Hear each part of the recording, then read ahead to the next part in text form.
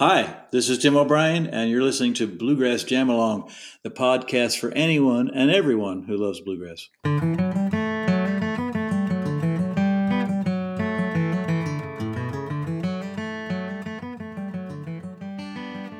My guest on Bluegrass Jam Along this week is Tim O'Brien, who I chatted to a while ago when we did the Dot Watson episodes, which was marvellous. And Tim's got a new record out, which we're going to talk about today. Tim, welcome back.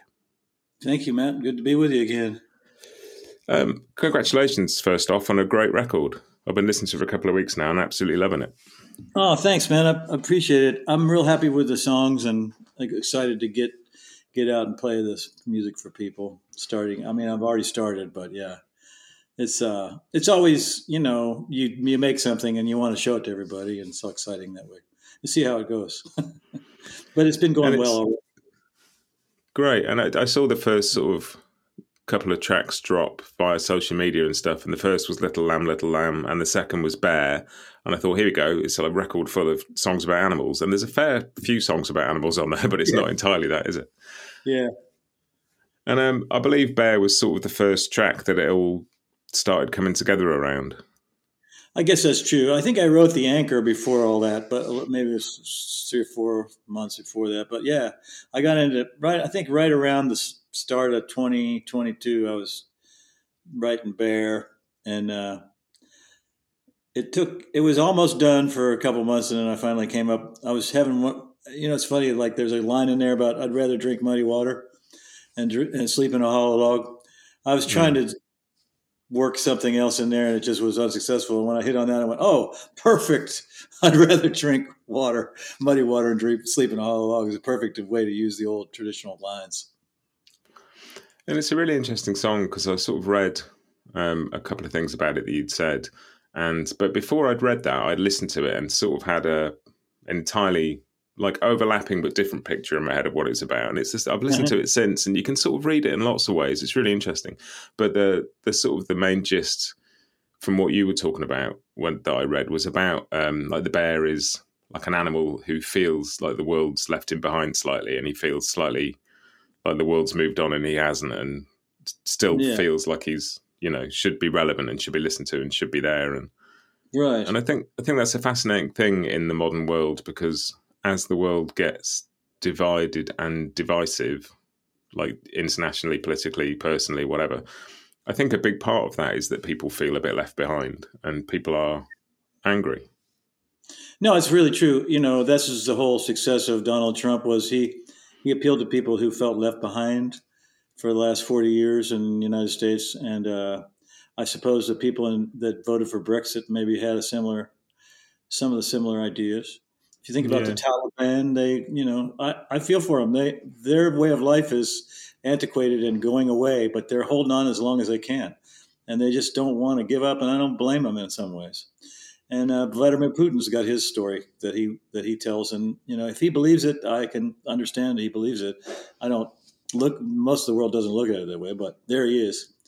And the bear, when all his trees are cut down, when he wakes up from his winter nap, is kind of pisses him off, And I think that's sort of, in a way, a key to this record, is that it is about, it feels to me, I put words into your mouth, but it feels like it is about connection and understanding other people's stories, because, essentially, everybody has a story. And like you say, if they believe it, that's the way the world is to them. And it's too easy to just dismiss people as wrong because they don't, and particularly in the social bubble world we live in, where you can just surround yourself with people who agree with you. I thought it was a really interesting, so much of the record feels like it lives in that space somewhere. I think that's true. And the title track is kind of that way. It's like anybody that you see is your neighbor, and you can just treat them with basic respect. You don't have to go out of your way to, do something you wouldn't normally do. But if you want respect from them, you want to respect them as well, so that it can be reciprocal and, just basic manners, politeness, just empathy. I've got a sign in my, do I have it in here? I've got a sign in my yard. It's a political sign that I saw one day. It says Frank Empathy. It's like red, white, and blue. It's as if it was a name. And I wrote I looked it up online, and all it was there was a website that said frankempathy.com. So I wrote to him and I said, "What is this? I really like this sign." And it turns out it's an art project. And the sign started showing up around the 2016 elections, I think. Anyway, I really like that sign, and this kind of reminds me of that the the idea that you're talking about. Just Yeah, the and uh, we respect one another. Try to imagine where the place they're in. yes, and I think it's so important because like the old saying goes, you can love anybody if you know their story, but we don't have time to know most people's stories, so we have a sort of No. shorthand for dismissing people if they believe a certain thing or dress a certain way or like a certain kind of music or whatever. We just like dismiss whole swathes of people because we haven't got time to understand them. And so Mhm. those things that do seek to understand are kind of very moving in some ways. Yeah. Well, in little villages, people know each other and they have to get along, or they're just going to be unhappy every day. Um, they got to tolerate one another, and families are that way. You can't really not be a brother to your brother. It's just it'd be really it's tragic. So even if you don't agree with them, you kind of got to give them their head and let them exist in their way, and maybe they'll let you exist too. So yeah, it's about that for sure. And it's funny because listening to Bear, like all of that is in there. Like having heard you talk, sort of talk about what the song sort of came from. But I sort of heard it as almost an ecological message of this bear What is is a that? bear, like it's a bear, and he That's doesn't. true. He's not interested in what we think he is, but we expect him to behave in a certain way because we've decided he's a bear and that's his place in the world. And it's sort of Right. the same thing, I guess. It is the same thing, and the natural world is those are our neighbors. Every plant and animal is a neighbor too, and they're of value even if we don't even know it.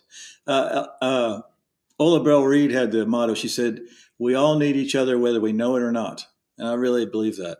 And she just said, you don't know what people are going through, but you need to help them if you can because they probably will help you later on. And like with the natural world, you're absolutely right. That's we disregard it, and it's brought us this far. We need to protect it. Yeah, and it's that thing of just kind of just presuming that because we've decided this is what the bear's place in the world is, that he's going to have read the same books we've had and come to the same conclusion. And from his point of view, we're the ones in the way and encroaching on his habitat and Yeah, all of that. And it just found it really deep and really sort of like, every time I go back to it, there's another sort of layer of something in there. And I love yeah. I like songs like that. I like the song because of that because it does go in a different direction and also doesn't specify. It lets your mind wander. I almost didn't want to say all that stuff in the promotional materials, to let people figure it out. A lot of people are saying this is written from the novel The Bear Goes Home, and that's only one aspect of it. But you know, I was reading about dancing bears and how they taught them. They heat the floor, they heat tiles on the floor, and play music, and that's their signal to that the floor is going to get hot, and then they remember that. And it's very cruel. I Mm. didn't get that in the song. That's where the muddy water and hollow log came in. It replaced all that. I couldn't explain it, so it kind of goes away. But it's there for it really without all that in there. Anyway, it's just the process of writing. Um, And it's there was this. and putting a bear, making the character a bear, takes it out of it. It sneaks up on you because it could be about any kind of person who thinks like this bear. Well, I was going to ask So about this later, but there's a thing from I read from when He Walked On came out, and this is a quote from something you said at the time. When you sing something, it kind of sneaks in that music is a powerful medium. It's a language that's mysterious on its own. It tugs on the emotions. It grabs people's attention in a certain way and prepares them to hear things. And music kind of draws people together. And I think that's really true. Like instead of telling somebody something, you just sort of show it to them and let them work it out. yeah, if you can show it, and that's the game. That's the aim I try with the songs is instead of saying this is how I feel, or this is the way you should be, or we should be. It just sort of show the problem, show the story, tell the story, and let people make their own conclusions for sure. Um,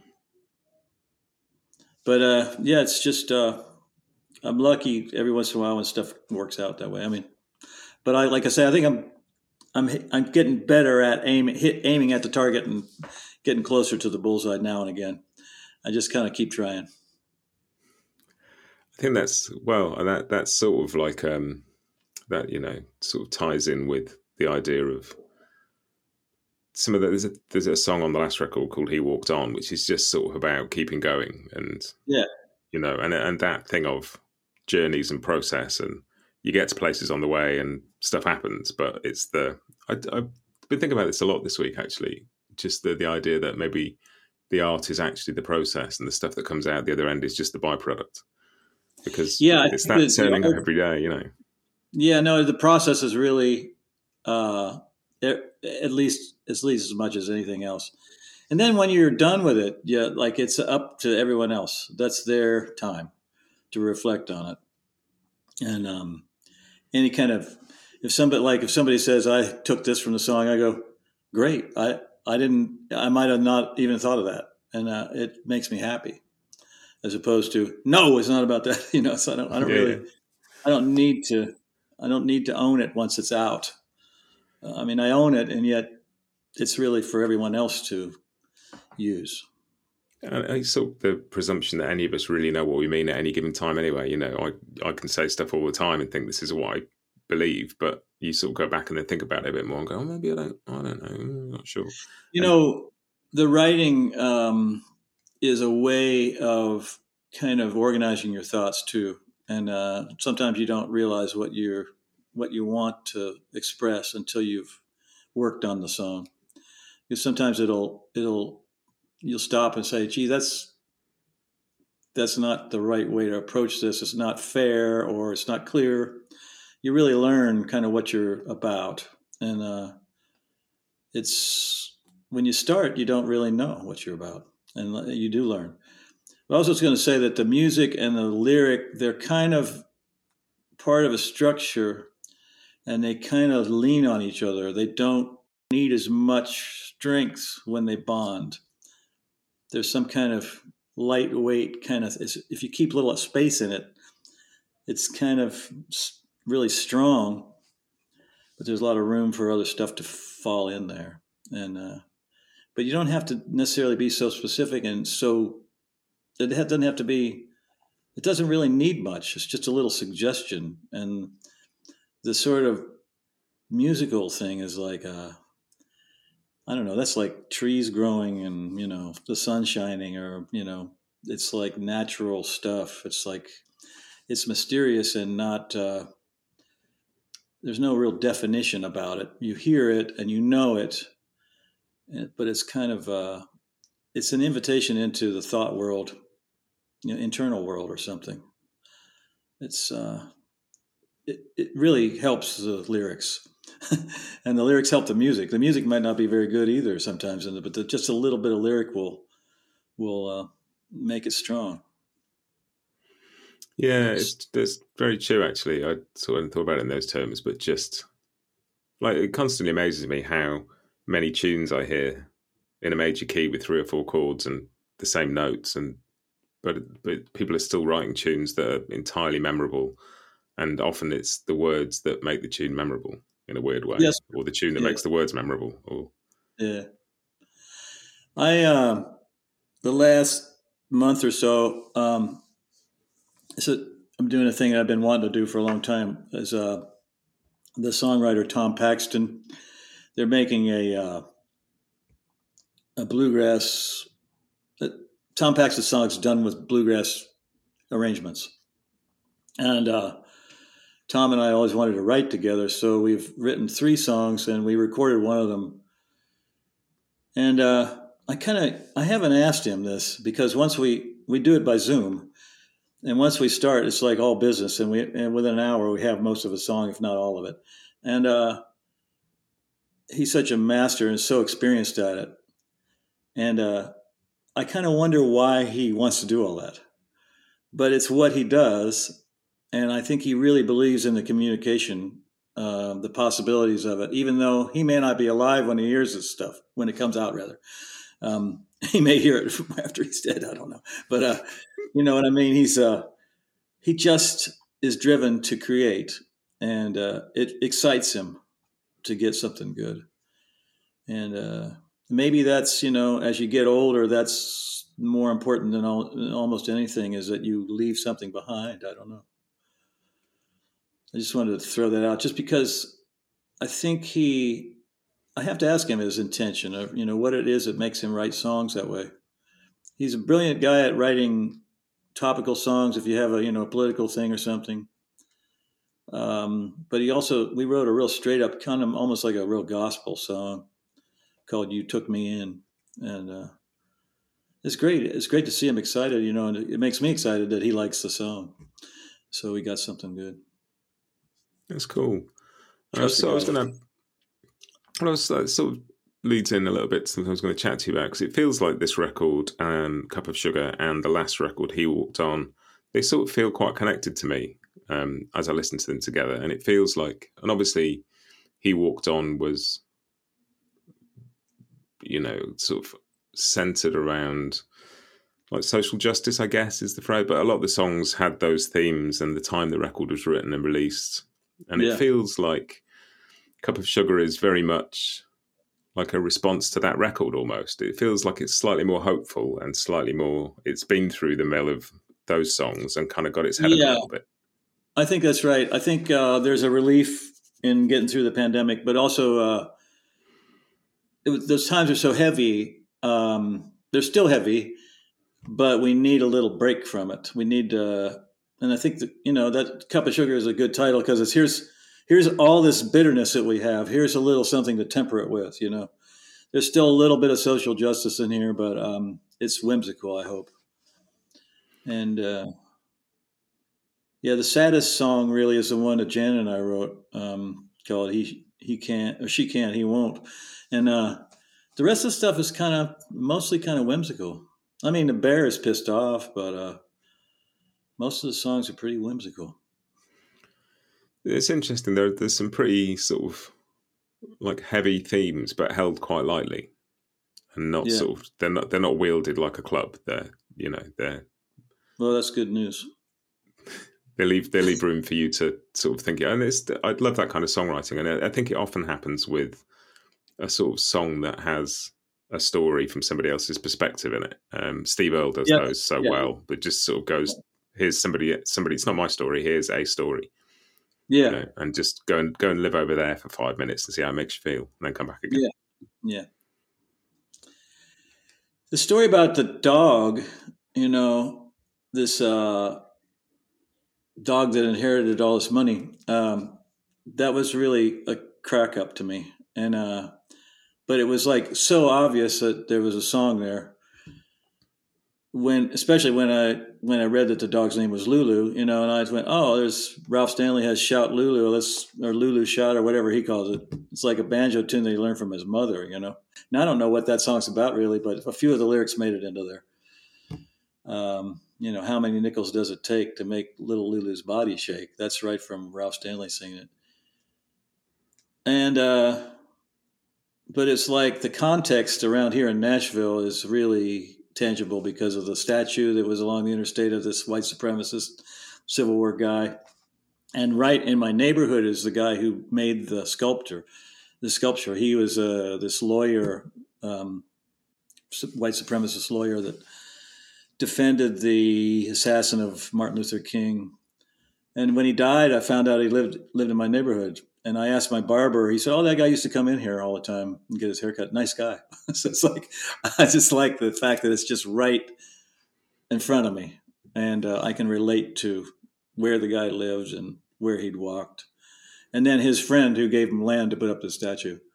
And then the dog who knows nothing about it really, except that give me a treat. And, now I need to pee. I just think it's, that's a story. It's just like too funny to not be told. And there's a much more there's a very kind of sort of worthy and serious version of that song you could have written instead. You know, this idea and that word whimsical. It's sort of I think that lightness allows the depth, if that makes sense. It I allows hope that to so. come through. You know. Yeah, I hope so. Playing, it's a real cottage industry around here. Jan and I are working in the office and doing the release ourselves, and we contract out publicity and radio promotion and that kind of stuff. But we're kind of doing most of the stuff here and making original art for the thing. For the last record and this record was kind of part of that too. It just seemed easier. It seemed more honest and kind of, we're kind of, you know, we're not retiring, but we're slowing down. And it kind of makes sense to kind of shrink it a little bit. And in some ways, it's made it better, so more personal. Danny Barnes is one of my good buddies and a great musician and songwriter. And I showed him what I was painting for. He walked on. He said, "Oh, that is so good. That's so much better than anything anyone else could do." And it's just that's what he does. He writes. He makes his own art. But it's like just getting that endorsement really gave me the faith that it maybe would work. And I think it is. It does feel good to do that. I'm not that good at it, and I worked hard, and I don't get into it until I have a project to do. So it's kind of funny. I should be practicing every day, like I used to practice the mandolin and the guitar, but it is a little bit more personal. Yeah, and it becomes, if you practice every day, it becomes a different thing. You know, you could spend 364 days a year making a great album cover and then record a load of tunes really quickly. It wouldn't be the same thing.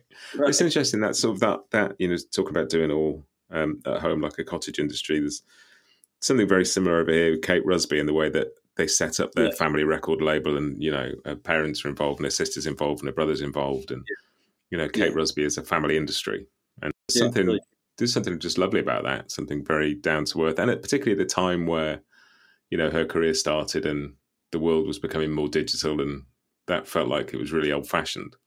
It feels they were really renegade, the Rusby family, and they didn't even realize how smart they were until it was all really working beautifully. And I'm sure it's still going that way. I haven't seen Kate in a long time, but that's a real good example of that. Just how much control over what she puts out she's able to exercise. Yes. Yeah. She's well, they were also kind of going. I remember when they had. I don't know if you remember the group, The Equation. She was in that briefly, but she left. She and Catherine Roberts and the two of the Lakeman brothers. Maybe it was all three of the Lakeman brothers: Seth, Sean, and Sam. Maybe the five of them. But she quit the group, and they had put out the Kate and Catherine record. And, they got this cover with the two beautiful young women, with bare shoulders. And that's, you just see their skin from here up and you go, wow, what's this? And then you listen to it and it's like really old style folk music. And it's like, it's really brilliant, brilliant hook, They lure you in and then you go, oh yeah, this is really pure and beautiful. And in Kate's case, she just kept doing that kind of thing. Yeah, and it's I think sort of listening to these songs on this record, and there's something that feels very and I guess this is something that I've felt through your music for years, but there's something very immediate about it in that sense of, we were just talking about Kane presenting her stuff direct herself without it going through a load of filters. And I've always sort of felt that about your delivery, both vocally and instrumentally, that it's just like kind of, I mean, unadorned is maybe not the right word for it, but and we talked about this with the Doc Watson stuff a while ago, but just it's a very direct, very immediate expression of something that doesn't try to do anything other than communicate. Yeah, I think that it's very appealing. That's the real aim with the music and with a show, is that we get to communicate with one another, the audience to the performer and back. It gives people a chance to stop the chaos or the noise in their life and sit down and let music intervene for a minute. And there's really not much that you need to do after that. You just get everybody together and they trust each other, and then you just can see what happens. And a performer has to be prepared to have a few options in case things are going to go sideways. But basically, everybody's on your side when you start, and you just try to be friends. So I don't know. I'm sure it's, it seems very simple to me. I would think almost anybody would try to be direct, but some people are putting on a show, more of a show. They play a part. They have a sort of invented personality, maybe, and that can work for a while. But I've never. Well, I did have a personality with Red Knuckles for sure, and just turned into a different person. But that person was really me too, and I don't know. It's hard to explain, but yeah, when I quit playing with Hot Rize, I decided I didn't want to be two different people anymore, and I didn't want to have to bring different clothes that I wouldn't wear, normally the regular part of the day, that kind of thing. I tried to make my life just sort of, seamless and just, not seamless, but simpler. And maybe that's an outgrowth. What you're talking about is an outgrowth of that desire and that approach. And that's interesting. Did the music change in any way after that, in terms of the way you wrote? Did that sort of feel like it reconciled anything? Or it did change, I suppose, in that there was no structure on it necessarily. It was all just about what I felt like I could pull off, and I was always trying to write better songs. Coming to Nashville in the late years of Hot Rize and co-writing with people and hearing what other people are doing, it gets you up on your game. You see what the competition is, and so the other thing is I was not writing for a bluegrass band, and bluegrass, even within bluegrass, Hot Rize had a certain thing that we wanted to do that we were good at, and there were certain other things that we couldn't do, and we were smart not to try it. And the stuff that Bela Fleck does, that we were never going to play that way. And but even so, just being in bluegrass, that there is a little bit more borders and strictures and rules and things. So it changed a little bit that way. And it's interesting because I've seen you play lots of times, I guess, over the years in lots of different settings, but it always feels like the same thing. And so I've seen you, I think the first time I saw you was at Cambridge Folk Festival in 1995, I think. Wow. Yeah, and that was with the O Boys. I saw the Crossing tour where you had a whole bunch of people with you. I've seen you play on your own. I've seen you sort of do songs with the Transatlantic Sessions tour, and so they're all very, very different sort of musical settings. But it's all feels like Tim O'Brien. Well, that's good. That's a great compliment. What I don't know if I said this in our last interview, but Thelonious Monk, he has rules for musicians, and one of them is the genius is the one who sounds the most like himself. I thought that was wonderful. I've got it. I'll let that go. Yeah, it's just about getting to who you are and what you can do, what you can't do, and expressing yourself cleanly. I find that older musicians get more concise, and maybe the songwriters do too. I don't know. David Grisman, if you listen to his music, the early quintet, recordings, and then you listen to more recent ones, he still plays the same way, and you can still tell it's David Grisman, but he's trimmed away a lot of unnecessary stuff. It's because he's older, it's harder to do all that stuff, but also he knows he doesn't need it. You kind of get down to the real essence of things, and then it's much easier to just go at it. you can get the job done with fewer swings of the hammer. Mm. Yeah, and sort of talking about those like variety musical settings that I've seen you in. They just listen to this record as well. There's such a sort of breadth of instrumentation on it, and some of it is, there's like the Horses Run, which is pretty much straight up bluegrass. But there's stuff with Yeah. Hammond organ, there's stuff with pedal steel, there's some great fiddle playing on the record. There's each track is its own little sort of sonic world in a way, Yeah. and I love that about it. It sort of takes you on a little journey. Yeah. Good. Yeah, I like that. I mean, one of my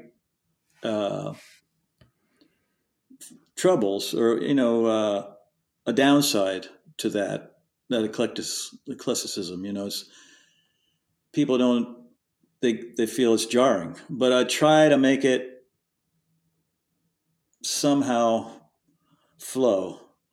I hope it's not too jarring. I think I'm better at it than I used to be. So I don't know, but also the audience is kind of used to it now. The ones that have been following, they're kind of used to this, and they like the same Yeah, kind. I mean, most of the people that I know like country music. They like bluegrass. They like blues. They like the real things, the real roots forms, and it's not as much of a problem. And I hear that stuff, and I hear jazz and Bill Monroe, and I hear rock and roll and Bill Monroe, and all that. So it's just a matter of accentuating this and that. And the keyboard thing is, I love it. I love playing with that guy, Mike Rojas. He's just fantastic, just really sympathetic. He's so good that you don't have to give him any direction. And all the players are that way. They just know what you're after, and that's the thing. If you know what you're doing, and you can put it together. I always try to get the songs to where I can play them in pretty good rhythmic the same tempo, keep the tempo, and get the right key, and to where I really know the lyrics. Whereas it's kind of like muscle memory. You get enough of that so that you're presenting something that everybody can fold in around. Whereas if you're learning it as you go, there's less for them to understand. So yeah.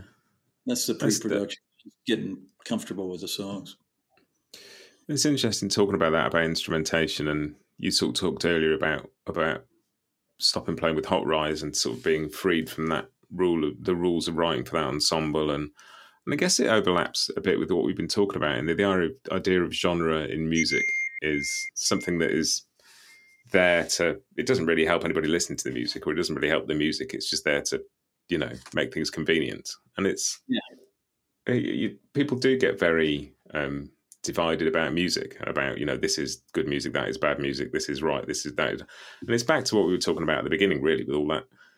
Politics is the same. If somebody votes a certain way, I feel entirely justified in dismissing everything they think, even though probably 90% of what they think is the same as what I think, and 99% of their DNA is the same as my DNA, and like probably 85% of our DNA is the same as the bear's DNA, and we look for differences rather than similarities. Mm-hmm.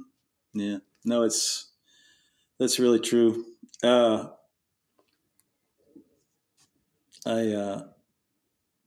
trying to battle against that. That's all. I think it's really important to notice your differences, but also the similarities. That's all. It's just trying to be round. It's like holistic.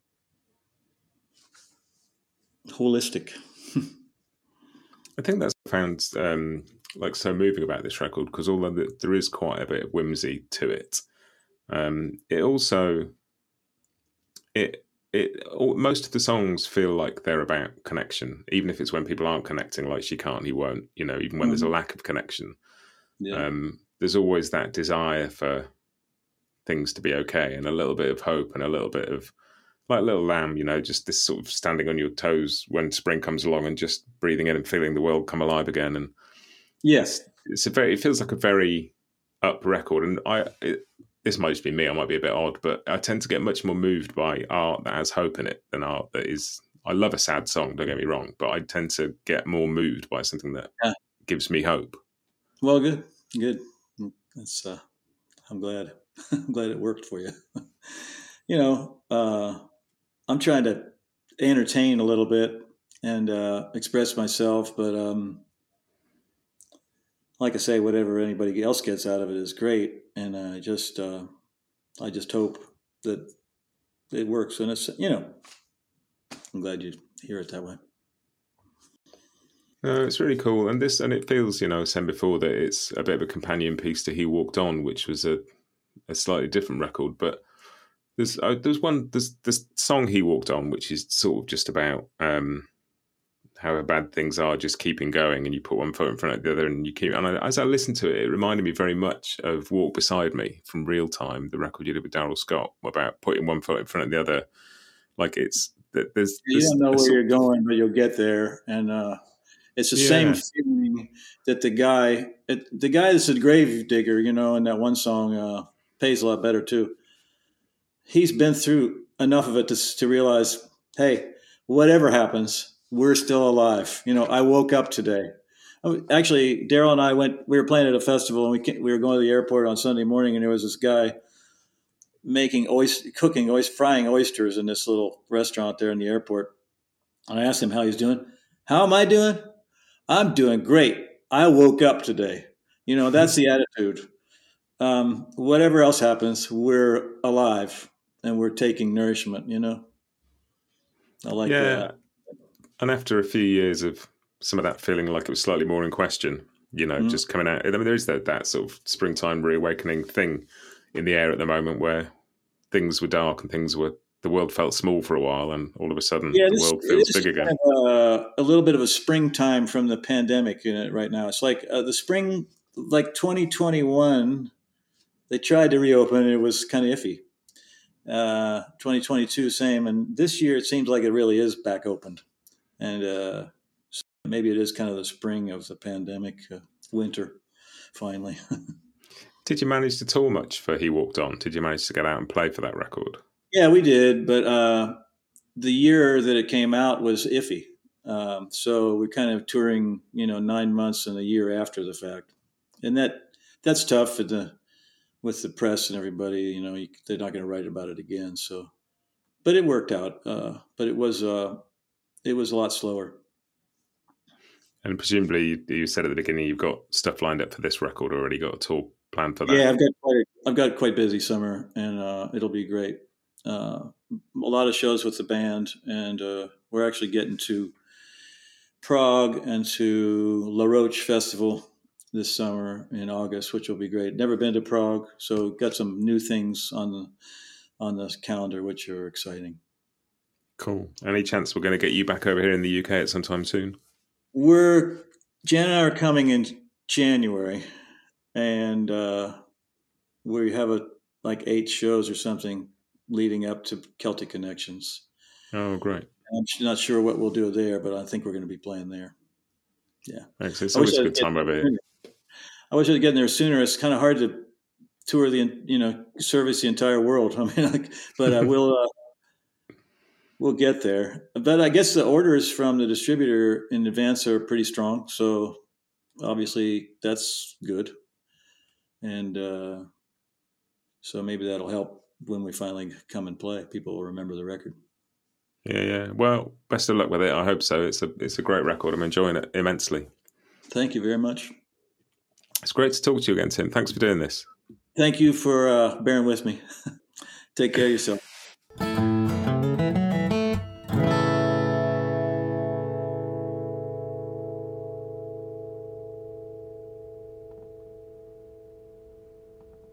Bluegrass Jamalong is proud to be sponsored by Collings Guitars and Mandolins, making some of the finest guitars and mandolins in the world since the 1970s. Visit collingsguitars.com and find out why.